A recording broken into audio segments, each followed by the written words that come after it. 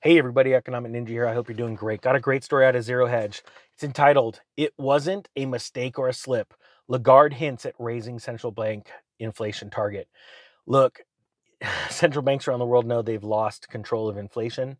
Their plan to shut down the world and control us by printing more money and essentially buying us off with what happened with COVID failed.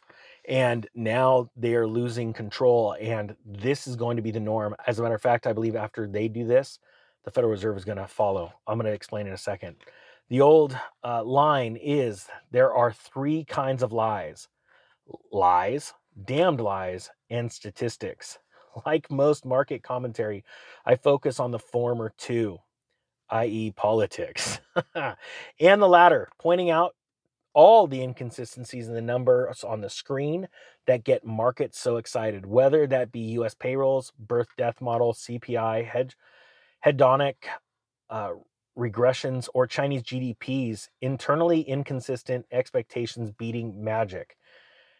And I think that's very important to understand. People, there's wordsmiths out there and sorcery, literally trickery that's used to deceive people and deceive algo traders, to use month over month numbers when we're talking about anything really. Inflation numbers, real estate sales numbers, interest rate numbers, things like that. When we're talking about also seasonality adjustments that have changes that have always been throughout the dawn of time, right? And there's all these tricks that companies and people use when they're coming out with news to get you to feel good about actual bad news, to keep you spending money. It says, however, yesterday we got a prime example of the big market lie, talking only about statistics as if nothing else more important is happening. Monday's policy speech from ECB President Lagarde was called astounding by a national security expert, and my team said sounded like she had been reading our research. Given the ECB staff to read it, that wasn't hyperbole. The second most important central banker in the world behind Powell stated, "We are seeing fragmentation into compelling geopolitical blocks, which is structurally inflationary.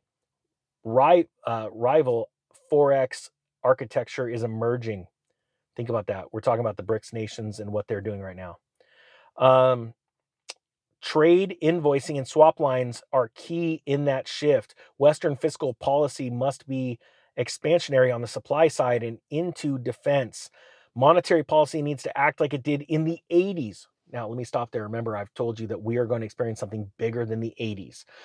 How the 80s Federal Reserve had to combat the late 70s inflation. All right. And remember, we saw mortgage rates of over 18% back then. I believe we're going to see that again. Lagarde added later in the day that once this 2% CPI target has been met, discussions can be had on changing it. Central bank digital currency may be needed to deliver fiscal spending and trade invoicing in systemic competition. The bloc that does state capitalism, mercantilism best will fare better. And central bank's role is at the heart of it. We're not talking 2% CPI, nor 2 degrees Celsius. Now think about that. That was their target, right? 2% CPI. This has vast implications across every asset class, the economy and political economy. To have given this speech, Lagarde would have had to have cleared it with layers of stakeholders. It wasn't a mistake or slip up. It was a deliberate, established, approved declaration. We face an open-ended global political economy competition with policy drift in one direction, not a rate hiking cycle or a pause, and certainly not a pivot. And then how did the markets react? Well, it didn't. How did the financial press covering the market cough, sneeze, and shill react? It didn't. There are very few headlines, almost no commentary, no analysts. The focus was on relatively irrelevant statistics like Chinese GDP or subscriber numbers. That's because they want to tell you that things are getting better. China's GDP is getting better. at the same time, the ECB is looking to raise its inflation target. And that's what they do. That's the first shot across the bow. They mention it really lightly in a speech. Then the board of governors starts talking about it in just through these offbeat interviews, right? And the whole time, what they're doing is they're simply watching for the reaction of the average retail investor. They keep talking about it to become where it just becomes normal. It makes sense. And then all of a sudden, they raise the inflation target. And I want you to understand how scary that is. Because what they're trying to do is show you, oh, after a while, we raised it to 3% or 4%. Oh, well, look, we've hit our target. We're at 3 or 4% because of our skewed numbers. And then you think that to a lot of people, they're savior, because a lot of people have made the government and the moneymakers their savior. It's proven every time they go and get free money from the government, that's their savior. Then it proves to them that their savior is doing a good job. And this is very, very important for people to understand. The Fed is going to follow. They're going to start lightly talking about it. And I'm going to find out when they do it. And I'm going to bring it to you because you're going to see it.